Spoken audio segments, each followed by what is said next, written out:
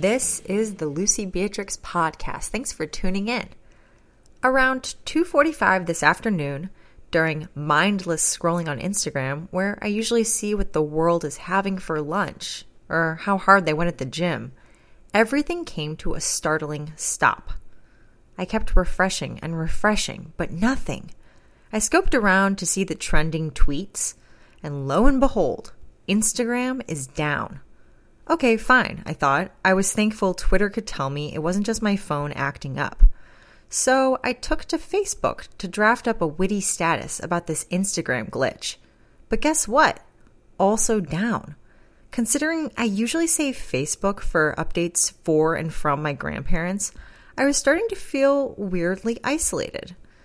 I know what you're thinking. Social media, whatever, it's not that big of a deal.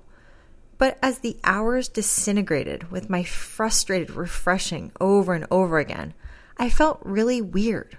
Why am I this obsessed? Oddly, just a few days ago, I got a real case of Instagram envy. Someone I know was talking about this other quote-unquote former model/runner, and of course my cyber lurking of her profile had me discovering all kinds of things, like how she's just so much cooler and prettier and faster than I am. That same night, I was still up around midnight looking at all of her posts, feeling sorry for myself, coming up with all the wrong turns and mistakes in my own life. I should have started running sooner. I should have quit fashion modeling sooner, etc., etc. When the reality is, I should have been in bed, resting up and recovering from my run that day. When I did get to bed, I was affected. It's not a way I like to feel, like something is under my skin. I should mention that I also recently deleted my old fashion modeling Instagram account in an attempt to start over and build a new following solely focused on running. In any case, starting from scratch on that account has been really positive. It's cool having genuine engagement and people who follow my running account actually comment and like and DM me about running. Social media can be great for those kinds of connections. But so when I felt that Instagram comparison the other night, I didn't even realize I could get caught up in that kind of mindset. But maybe it's just what happens after staring at a phone screen in the middle of the night just because someone else made a mindless comparison. Anyway, it's safe to say that I'm pretty attached to Instagram, and it's not necessarily healthy. But I'm a product of the time we live in. I'm a millennial. But so suddenly, when Instagram went down for all those hours today, I mean, it's still down. It's about 10 p.m. when I'm recording this, and it still hasn't worked.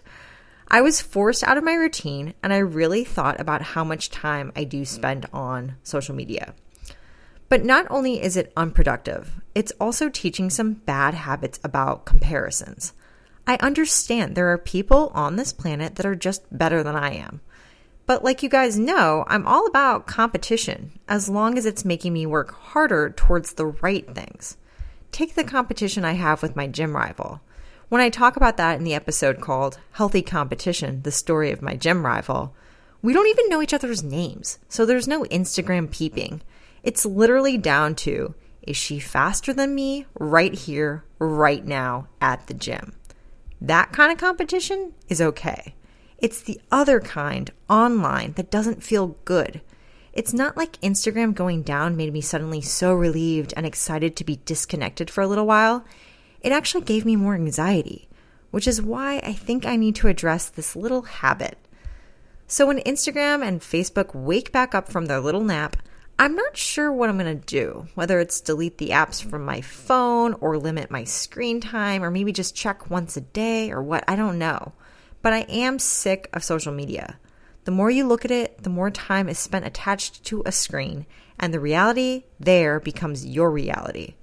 In any case, I did a little photo shoot today at the track, and I honestly thought, well, what's the point now if I can't even post it on Instagram? Even though I know it's going to work again and I'll be able to, it's still a weird habit seeing things like this, seeing things through the Instagram lens. And I want to break the cycle. So it took the internet breaking to show me that I need to wake up and reprioritize. Thanks a lot, Mark Zuckerberg. But maybe this was his plan all along.